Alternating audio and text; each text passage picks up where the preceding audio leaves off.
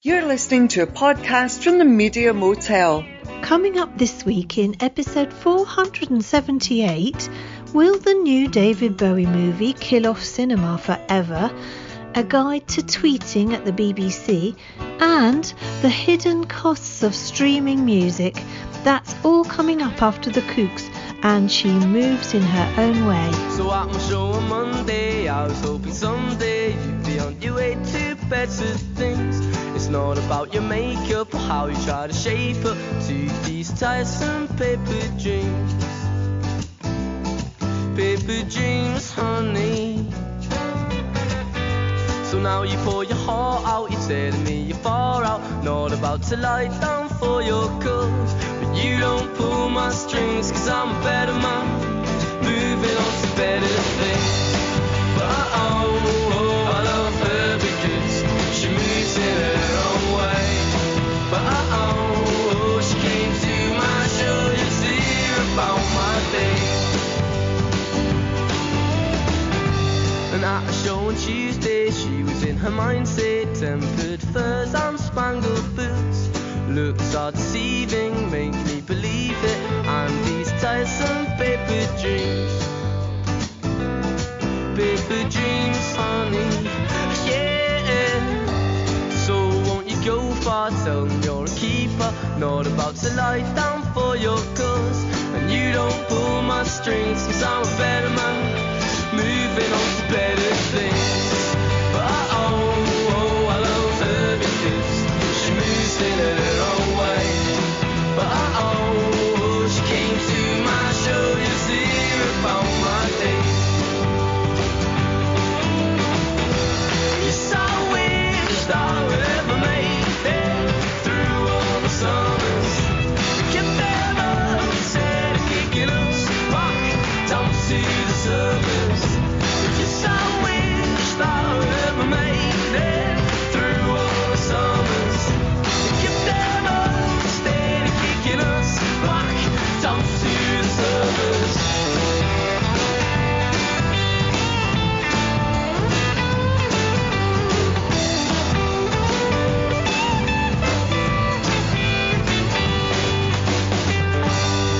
But I love her because she moves in her own way.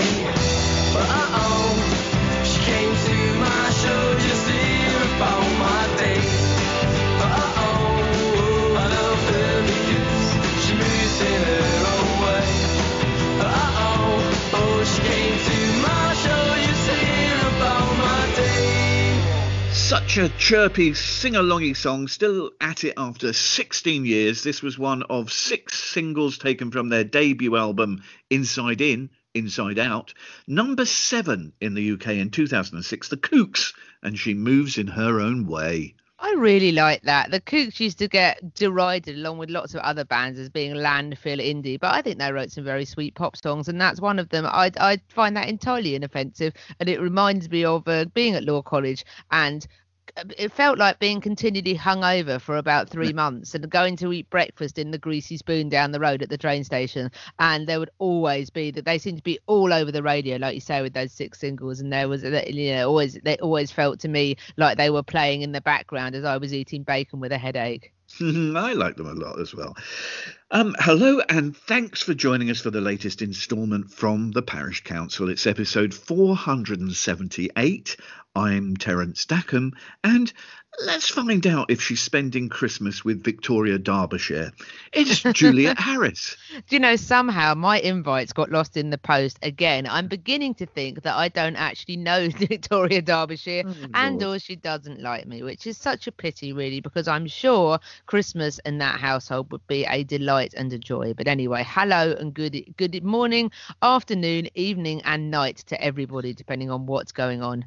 Christmas at Victoria Derbyshire's, I reckon it would be a hoot. I think all the crackers would contain jokes written by refugees. And oh no, don't become the woke, please, Terence. Don't go down that road. the hats made from recycled copies of The Guardian. You don't know her views, Terence.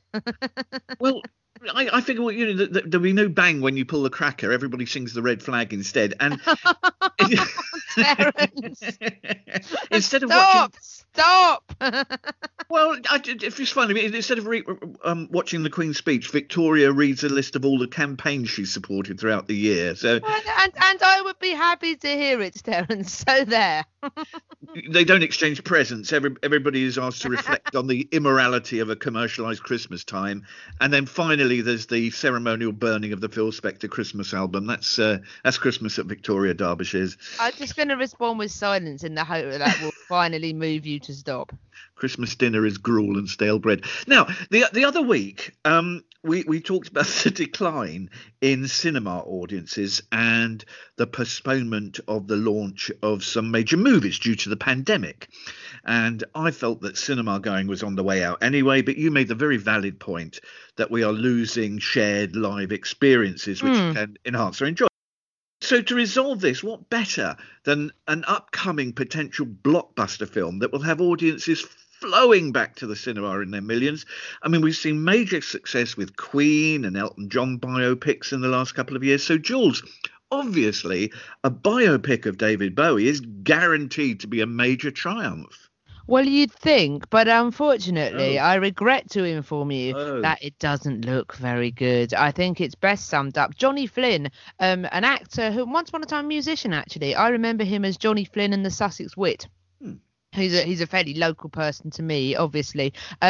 He is now sort of moving to acting. He's in various things, and he's playing David Bowie in this in a wig and teeth, which someone on Twitter summed it up by saying, I see Nicole Kidman's uglied up to win an Oscar again. I mean, it doesn't look great. It has to be said. I'm very much enjoying the enemy.com, again, a much diminished organisation, but still going, which has a sort of a film arm now as well on a TV, sort of a general entertainment arm. I very much enjoyed the headline, fans react to David Bowie biopic Stardust trailer. Nope. Just no. And I like that as the subtitle, maybe we don't love cinema after all. It really doesn't. I really wanted it to be good. Yes. Unfortunately, and this is the big key to what makes a biopic work or not, is it official or not? Because if it's unofficial, there's no music. And this is unauthorised biopic with none of the musicians' songs, as the family had not granted the filmmakers any rights, in which case, what's the point? I mean, we talked previously, I think, about Rocket Man and how much you enjoyed it with some nuance, and I think I completely enjoyed it. And because it was based around Elton John's marvellous songs and back catalogue, and I really don't see it. The person that says nope, just no, says you can't have an accent that bad, a film that looks like an American soap opera, and you certainly can't have a Bowie film without his music. Probably shouldn't have bothered, guys. And I think that probably sums up where I am, really. The whole point of biopics about musicians is celebrating their music as well as them, because their music is so intrinsically linked to their personality, to their sort of image, to the reason why we're interested in them, frankly, isn't it? Yes, Freddie Mercury was an interesting person, but we first became interested in because of his wonderful music. And it really doesn't seem to work to me.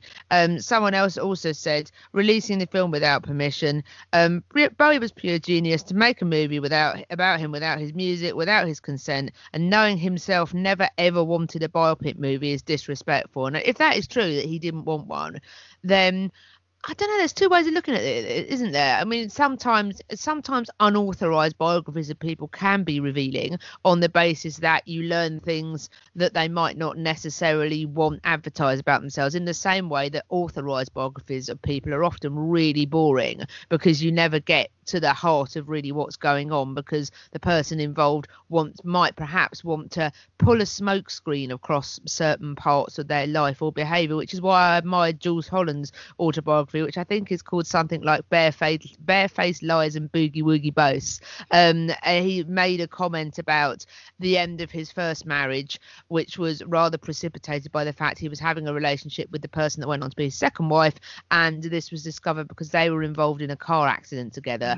And that kind of revealed what was going on. And he wrote, I thought, a very sort of moving and very self-aware. It was only a few sentences, but he said something along the lines of the fact that he had not behaved very well, that his first wife had treated him far better than he had deserved to be, and it was to her very great credit that she emerged from that episode much increased, and actually he probably emerged from it a bit diminished, really. So I admire him for that, but often official biopics are not very honest. I went to see the Motown musical. I think you might remember me talking about it on the podcast, which was officially sanctioned by Berry Gordy, which was excellent, and I very much enjoyed it. But Berry Gordy did come out of it as a bit of a saint, when actually common conception is that he is really not.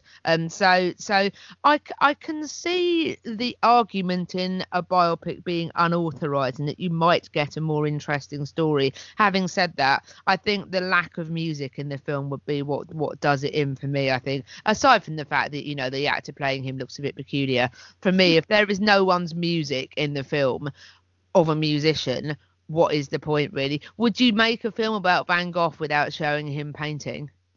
Well, yes, exactly. Yeah. I mean, this is absurd situation that they find themselves in. I mean, it's just to pick up on something you said there. I mean, I don't want to snip at a legend, and I love Bowie's music, of course, and I think perhaps one of the reasons for him not wanting a biopic is that, sadly, there are dark areas in his past that he would not want to be remembered, and he wants to be remembered as the grinning and happy David Bowie, Live Aid and whatever. But I'm afraid some of his behaviour in the past does not bear too much examination. Now, there's a trailer for the new Bowie biopic. It's on YouTube.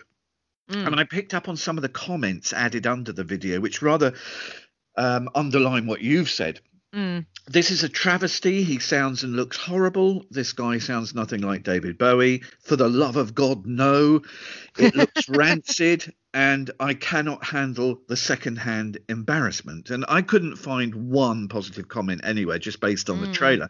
One immediate and dreadful error is that the movie is called Stardust and purports to replicate the creation of Ziggy Stardust, yet the poster for the movie has as its central image the Aladdin Sane lightning bolt. So they've got, they were obviously somebody who has got no knowledge of Bowie whatsoever and thought, oh, that'd be a good image, but obviously it's got nothing to do with Ziggy Stardust. It has all the hallmarks of a disaster, as you say, with the Bowie estate and particularly his son blocking all attempts to use any Bowie music in the film. I love Johnny Flynn's music for The Detectorists. It was excellent. He's clearly very talented. It's not him that's the issue. But this looks like an ill-advised role. And so, yes, Stardust due for official release, or perhaps that should be Escape, on November 25th, which is the day before Thanksgiving in the States. Yeah, absolutely. Good luck to all who say yes, indeed. Not something I'll be spending my money on, but good luck to anybody who does. Coming right up, new rules for tweeting at the BBC. That's next after Screaming Jay Hawkins. I put a spell on you.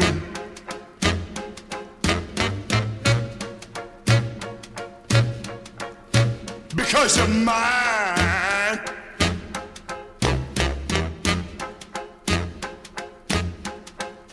Stop the things you do.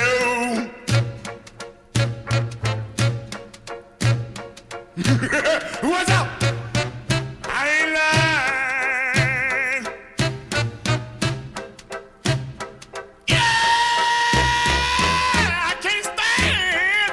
Woo! No running around. I can't stand. No putting me down.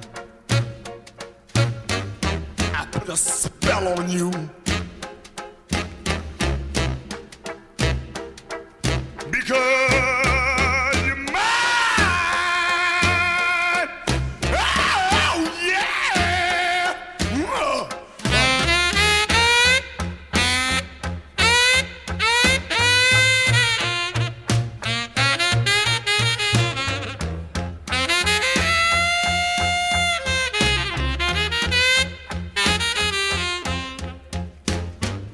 Stop the things you do.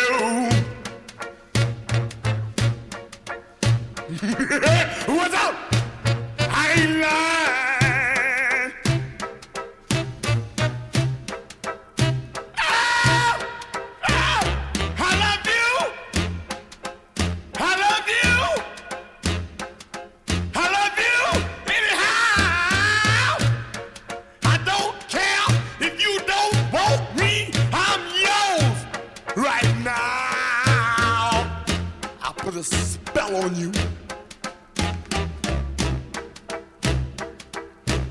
Because you're mad.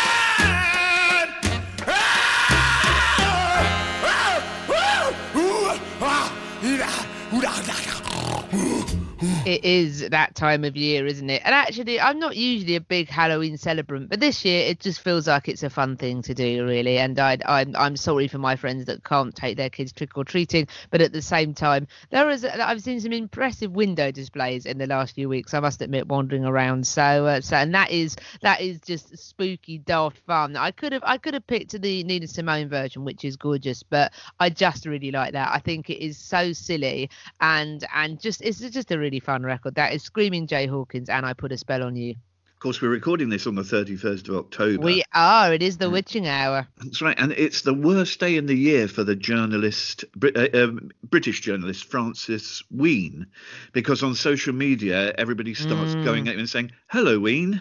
Oh, Terence. No, they do. Is It's like it the a Ed thing? Balls Day. It's the poor man. Man. Look at his Twitter feed. You'll just see loads and loads of people saying hello, Ween. Gosh. Screaming Jay Hawkins. I only know. I think two things about Screaming Jay Hawkins. Tell me both.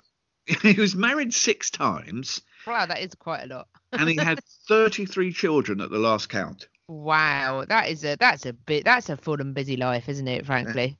Yes. And by the way, they set up when he died, they set up a website, I think, called Jay's Kids, because they couldn't track them all down, and they think there may be more than 33. For goodness sake! You can go to Jay's Kids to try and see if you're one of his children. Yes, Jay Hawkins. How impressive, in inverted commas. Yes. Yes, I do. My sympathies with the children, whoever they may be, of Jay Hawkins. Absolutely. Just when it seems that the BBC is sailing in calm waters and can be left alone for a while. And we can stop talking about it, yeah. They're just leaving them alone for a while. But the corporation manages, one way or another, to find itself at the centre of controversy. In the managerial area, they have an amazing history of appointing people with no experience or qualifications for senior roles. This week, James Purnell left the BBC. He was a hopeless MP and minister, and he was caught up in the 2009 expenses scandal, yes, including his claim for reimbursement of some fridge magnates. Inexplicably, he was then given a job at the BBC at an enormous salary, latterly director of radio, with literally no experience in that area at all. The new director general at the BBC, Tim Davie, who previously had a career in marketing at Pepsi Cola, was again inexplicably given the role of director of audio and radio, with no experience or knowledge to support his recruitment into that role. Now that Tim Davie, on £642,000 salary a year, that's enormous, isn't it? Absolutely crazy. He's Director General now, and that's why James Purnell left, because Tim Davie dropped James Purnell from the executive board. They've been told, BBC staff. It's drawn up rules for BBC staff in terms of their use of social media, and they've been told to avoid expressing views on any policy that is a matter of current political interest and not to support campaigns.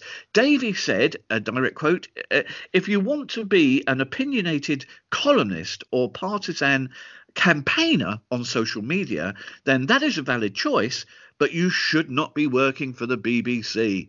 Is he right, Jules? Well, it's interesting, this. I mean, there are parts of... So I'm looking at the 10 don'ts that they suggested. Yes. It always makes me laugh when I look at lists of do's and don'ts, because it reminds me of the Simpsons episode where Bart joins the Junior Campers organisation, largely because he gets to have a knife, I think. And when he's given a safety knife, he's given a book of a guide of how to use a knife. And there's a character called Donny Don't, who is the face, and he reads off the front of the pamphlet, "Don't do what Donny Don't does," to which he says, they could have made this clearer. So whenever I look at do's and don'ts list, I always think of don't do what Donny Don't does. So the things not to do, right. you should not do under the hilariously, the Daily Mail have taken the same Donny don't do what Donny don't does approach with their headline, things to do, 10 things staff should not do under the BBC's new social media rules. Again, could have made that clearer, but still. The first three, actually, I think are quite sensible, and they're quite useful guidance, actually. I find these quite insightful. Always treat others with respect, even in the face of abuse. Assume anything you say or post will be viewed critically. And if you know you've got something wrong, correct it quickly and openly. Now, I think those three rules I'm all right with are that. rules that we could all follow, actually, on social media. Not that I'm slagging off your use, but you know what I mean. It was something we could all consider. Yes, next time you're rude to me on Twitter. But you know what I mean. But then I'm starting to get a little bit, I'm a bit unnerved by 4. Remember that your personal brand on social media is always secondary to your responsibility to the BBC. That feels very constraining to me, and it feels a little bit like your work becomes your job. But I suppose that your job becomes your life, if you see what I mean. But I suppose sounds a bit Soviet. It does to me. I was thinking that there's something about that, though, I find that a little bit encroaching, really. I know that the argument that they're trying to make, and the thrust of this article, is that staff are being brought into line with MPs, basically, in terms of working for what is considered to be, I suppose, a public organisation, and therefore having to behave in a neutral way, as I do if I work in local government. But you know what I mean. It's very there's some. But then, having said that, I mean, is this applying across the board? Because what Gary Lineker tweets, whatever his silly money he's on per year, is that the same thing as someone that works in the makeup department on £18,000 a year? I don't think it is, personally, but I'm not clear from this whether the guidelines are blanket or whether they are tapered. And then it seems to get even worse, really. It goes from being quite sensible to being quite, number 6. Think about what your likes, shares, retweets, use of hashtags, and who you follow say about you. I find that very kind of, is it your business? And those are the things. Sorry, these are the do's. Ironically, there is a typo in the Daily Mail's headline. They've used the same headline for both. How am I using? Anyway, the things that you shouldn't do. Those are things you should do. Things that you shouldn't do. Do not post when your judgment may be impaired. Don't have a drink and tweet. It's basically what that should say. But then it goes from never use your BBC status to seek personal gain or pursue personal campaigns. I mean, yes and no. I mean, don't use it to pursue personal campaigns. But I mean, the thing that I find so frustrating about this, there's been a big thing about how you have to declare income that you make from other sources. I think there seems to be a little bit of a misunderstanding. If you are a freelancer that gets work from the BBC, then surely you are a freelancer. There doesn't seem to have been a division drawn as far as I can see, but I'm willing to be corrected if I'm wrong, as per Tim Davies' guidelines. Apologise quickly. Yes, and openly. I'm openly willing to apologise about this, but I find it a bit strange that there seems to be, it surely should be that if you are a freelancer, if you're not a salaried employee of the BBC, then surely I find the lack of division on that a bit strange, I must admit. There are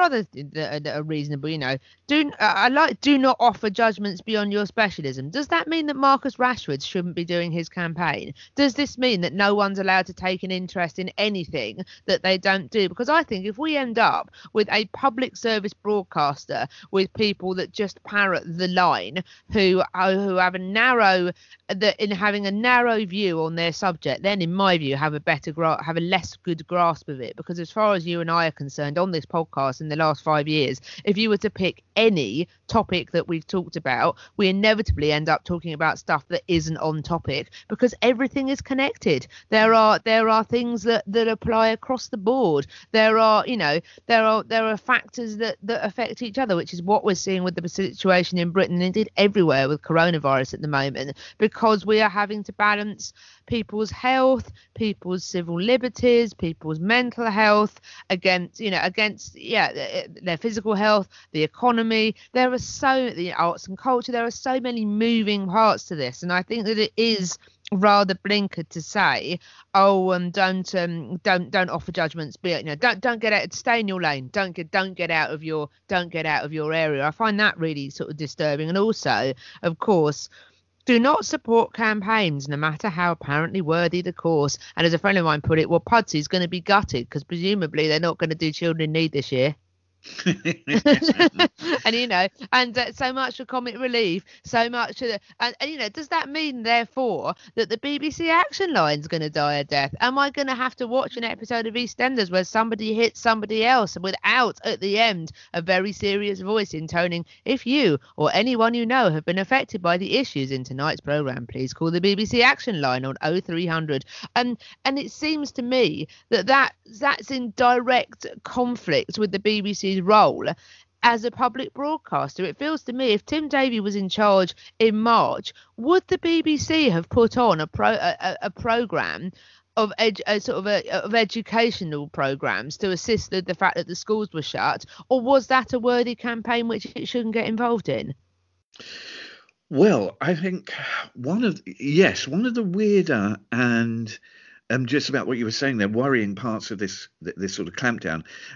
The BBC's director of policy and standards, a bloke called David Jordan, he told a meeting of BBC executives on Wednesday of this week that the new rules included, referring to what you were just talking about, included BBC staff not attending what he described as political protests. But that includes Black Lives Matter and LGBT protests, which is very controversial. And again, it's totally impossible to keep checks. I mean, obviously, many of us would disagree with that. We would say that's not a political issue, that's a moral issue. But it's impossible to keep checks on. BBC, you're a BBC employee, wear a mask, bung on a cheap wig. Who's going to know if you attend a protest or not? Well, quite. Ridiculous. But my a pal of mine, I don't know him terribly well, but he is a pal of mine. Benjamin Butterworth he was the one that broke the story on this. And he said that the BBC has pointed out that that new staff can go to Pride as long as they don't become embroiled in a contentious issues. One of which, as it was described to Ben in the direct quote, as the trans issue. So basically, if you identify as trans, does that mean you can't work at the BBC? Because it's quite possible that it does, doesn't it? And that in itself is discriminatory and is expressing a view and is putting the organisation, it's not making it neutral, is it? I mean, it seems ridiculous to me. It seems also a complete misunderstanding of the different arms of Pride as well, really. And again, it seems like the BBC is trying to step away from everything. And like we said earlier, if you don't go to these things, if you're a journalist, or even as a BBC presenter, you don't keep yourself, and as a person, you don't keep yourself abreast of what is going on in the world around you, how are you going to be well informed in order to work at an organisation which is responsible for informing other people? Absolutely. I mean, I think one of the major other flaws in this doomed initiative enterprise, is that several of the most vocal, highly paid people who work at the BBC, Gary Lineker, I think you mentioned, is a good example. They're not actually staff members. They're freelancers, as you say, on contracts, who therefore they're not subject to staff rules. And but there is and on that, of course, it's just not. It's again impossible to police because who is going to track every BBC staff member on Facebook, Twitter, or whatever, and who is going to be able to prove whether a tweet, for example, is inside or outside the intention of these guidelines? It simply won't work. But just one thing I sort of noticed during the week. Now, I'm not entirely, it's never really very clear. One can look into individuals, but never very clear who's actually working for the BBC as a staff member and who's a freelancer, like Lineker is a freelancer. But there is, I think, one aspect that may gain support amongst these bizarre measures, and that is the need from now on for BBC journalists and news presenters who are contracted are staff members, of the BBC, to get gain written permission before accepting external speaking or writing engagements, because some senior figures are creaming in really lucrative rewards for giving speeches in what can often be controversial circumstances, and those connections do require closer scrutiny. I do agree with that. A couple this week. John Sopel, Washington correspondent, paid speech to Philip Morris, the tobacco giant, earlier this year. You know, everybody's favourite Naga Munchetty, but she was working for Aston Martin during the lockdown, appearing in a PR video. Now, as was pointed out during the week, if a story comes up on BBC Breakfast that looks into, I don't know, let's say, for example, I'm sure this is not the case, the tax affairs of Aston Martin, how can she then be seen to be independent of that? No, I do understand that. That does make a level of sense. They all did. Michelle Hussein, Hugh Edwards, Greg James. I've got lots of examples. Well, I think one of the worst ones, Carmel Ahmed, BBC News editorial director, paid £12,000 earlier this year for a speech to hedge fund managers. That just doesn't feel right. Yeah, no, I agree. I completely agree with that. Having said that, again, to make an analogy with the sort of the local government, I mean, it is possible to have dual roles. You just don't get involved in any decision making on that. So maybe, to take your Naga Munchetty point, I do agree with you largely on this. I think it is ridiculous, but equally, I think there are different. I mean, I suppose really, if she's appearing in an Aston Martin promotional video, I suppose that is less wide-reaching in its implication than Carmel Ahmed talking to hedge fund managers. Maybe it's so specific what she's done is that it would probably knock her out of talking about Aston Martin, say, for example. So maybe it is possible to recuse yourself from some things, but maybe, like you say, but Jules, it's not as if they're not paid absolute bundles already. These people are on a massive six-figure salary. That's a different issue, I think, really. But that wasn't the point I was addressing. But I do understand that. I mean, they shouldn't need to do it. You know, I would understand if they were your £18,000 a year makeup artist, but if you're on a multiple six-figure salary and you're working for the BBC, that should immediately push you out of that area of doing outside work where there is even the whisper of a conflict of interest. Because you're already making bundles. Yeah, absolutely. Maybe you're right, Terence. Next up, streaming music. It's saving the planet. Or is it? Wrong. That's next after this splendid new track by the Doobie Brothers with Peter Frampton.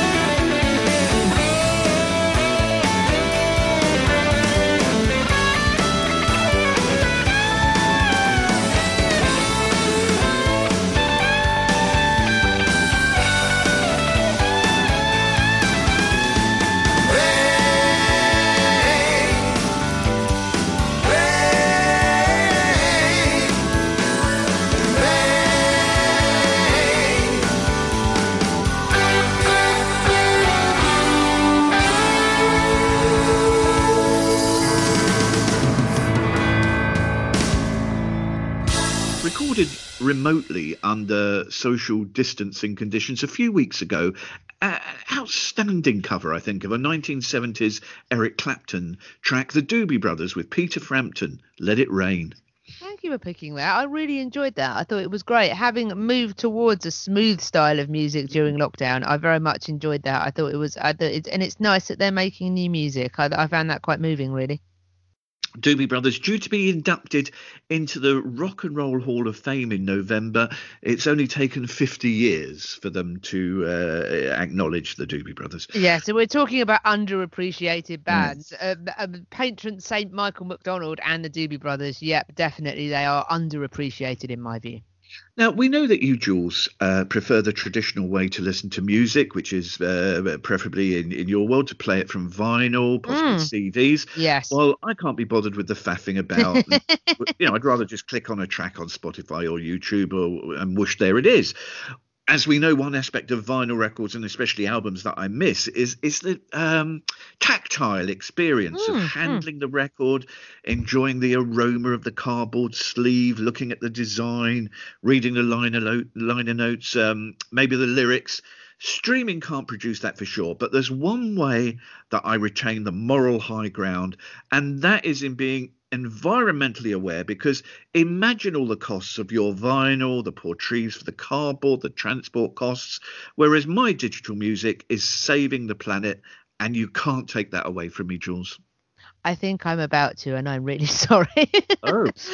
So there's an author called Alex Ross. I know, I do sit down. There's an author called Alex Ross who's written a number of really interesting books on music, actually. One called The Rest is Noise, which I would particularly recommend. But he wrote a piece in the New Yorker reviewing or sort of describing a book by someone called Kyle Devine, or Devine. I think it's Devine, actually, because the E makes it Vine, doesn't it? In his recent book, Decomposed, The Political Ecology of Music, which it sounds potentially quite boring, doesn't it? But this is really interesting and actually quite alarming, given so he says, and you probably agree with this, Terence, listening to music on the internet feels clean, efficient, and environmentally virtuous. Instead of accumulating heaps of vinyl or plastic, we unpocket our sleek devices and pluck tunes from the ether. Music has been freed from the grubby realm of things. However, Kyle's book thoroughly dismantles that seductive illusion. Like everything we do on the planet, streaming and downloading music requires a steady surge of energy. How are you listening to this, Terence? The environmental cost of music, so he says, is now greater than at any time during recorded music's previous eras. Data culled from various sources suggests that in 2016, so this is 4 years ago, streaming and downloading music generated about 194 million kilograms of greenhouse gas emissions, which, if you want to compare it, 40 million more than the emissions associated with all music formats in 2000. So if we look at the direction we're moving in, also he makes the good point that given the coronavirus pandemic means that lots of people are streaming more, that's probably likely to go up in 2020.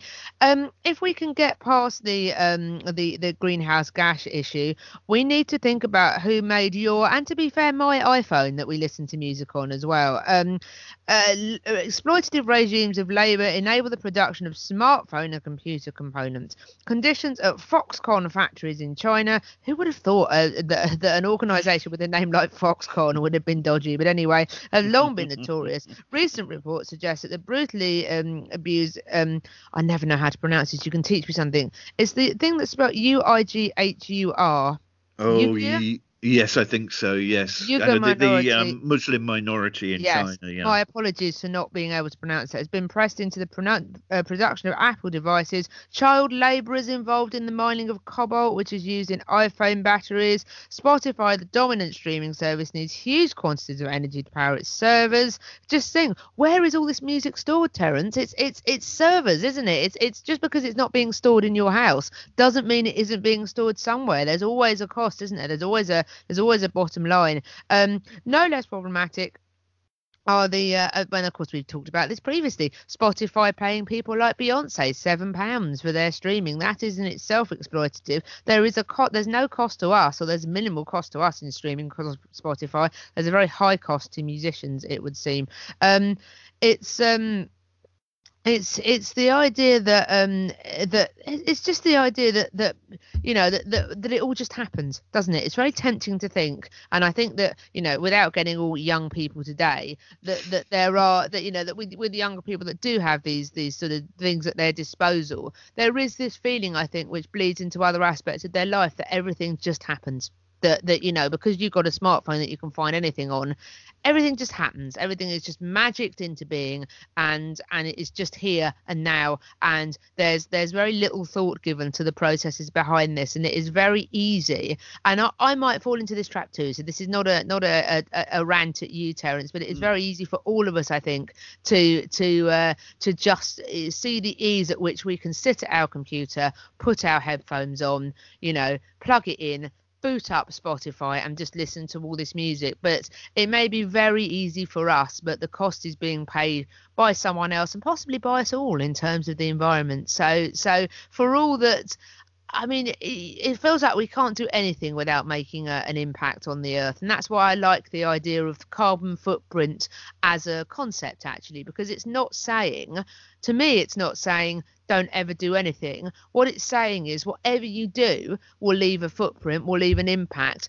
Just think of a way of minimizing their impact. So actually, oddly, given those statistics, turns out that buying more stuff might actually be a less impactful way of proceeding, of listening to music, than listening to Spotify. I mean, it does feel like whatever we do is going to have an impact, but it is surprising. I was really surprised. I hadn't really thought it through in that level of detail of just how much of an impact the internet has on the world. You'd think it's just everything moves through magic in the air now, doesn't it, through 3G and 4G and 5G and that sort of thing, but it's that there's a cost somewhere else.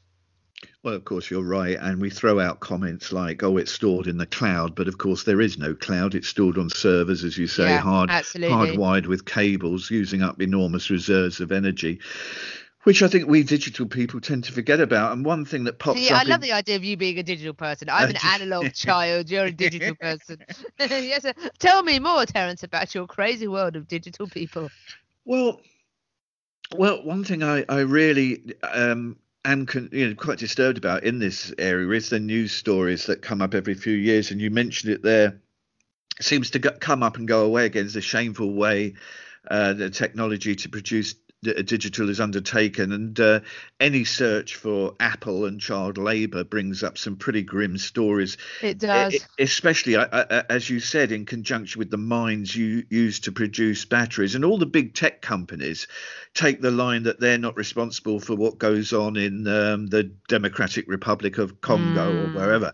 And of course, we all then go on charging our iPhones and laptops and carry on regardless. So there's an added human cost to that of the harm to the environment. But I think it's rather like a KFC customer not wanting to visit a shed of chickens. We all look the other way.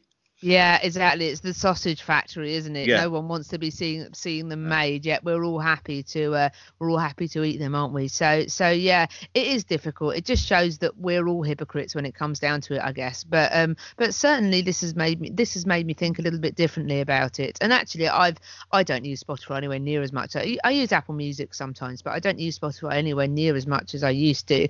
And actually, interesting for me, it was the payment of musicians issue that kind of did it in for me, really. And also I was very amused by it. Went down, it was offline for ages a little while ago, and lots of people panicking, and someone made a comment on Twitter that I saw lots of people retweeting, this is what happens when you rent music rather than buy it. And that made a huge impact on me. Actually, it really made me think in a way that it hadn't before. But yes, it turns out that with all my dead trees in my house, I may be more environmentally friendly than thou. Yes, I'm gonna have to go and get all my vinyl back out again and rethink my whole musical lifestyle. Indeed, and mock me less when it comes down to it too. Yes. On that uplifting note, Yes, on that note of unity, yeah. Thanks for joining us this week. We really do appreciate you being here. Yeah, absolutely. Thank you for having us along with you. When you're not poised at your front door waiting to see if the postman brings you that invitation from Victoria Derbyshire for lunch, yes. Will you be delighting us with your delicious radio shows? I will this weekend, and because it is Halloween, and to cheer people up a little bit, I am doing a Halloween spooky special on this evening. Yes, indeed. Thank you. I will be hiring you for sound effects. And that is from 7 till 10 this evening, Saturday the 31st of October.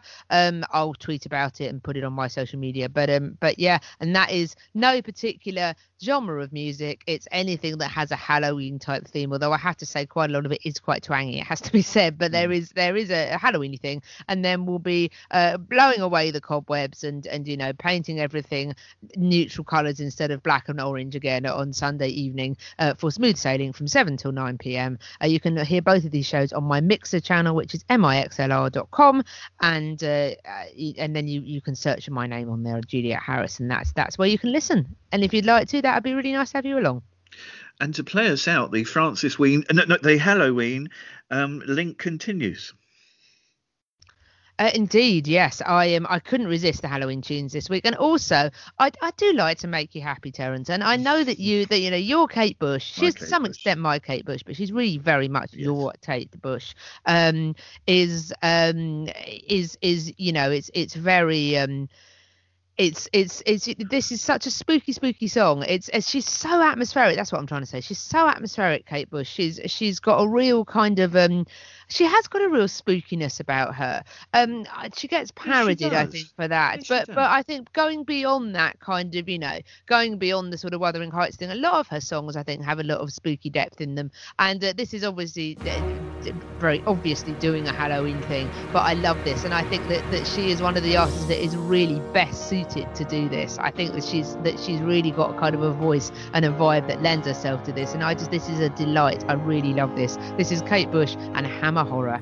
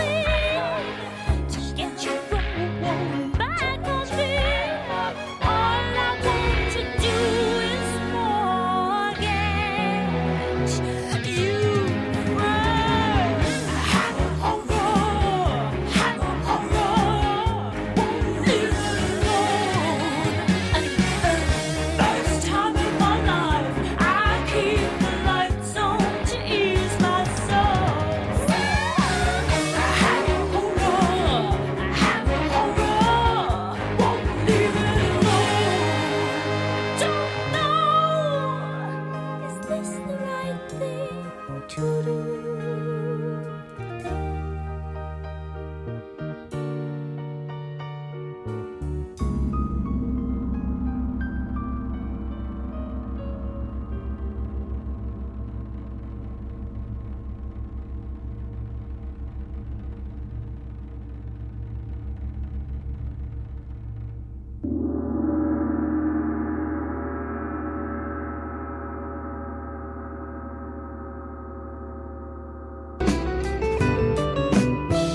You've been listening to a Parish Counsel production.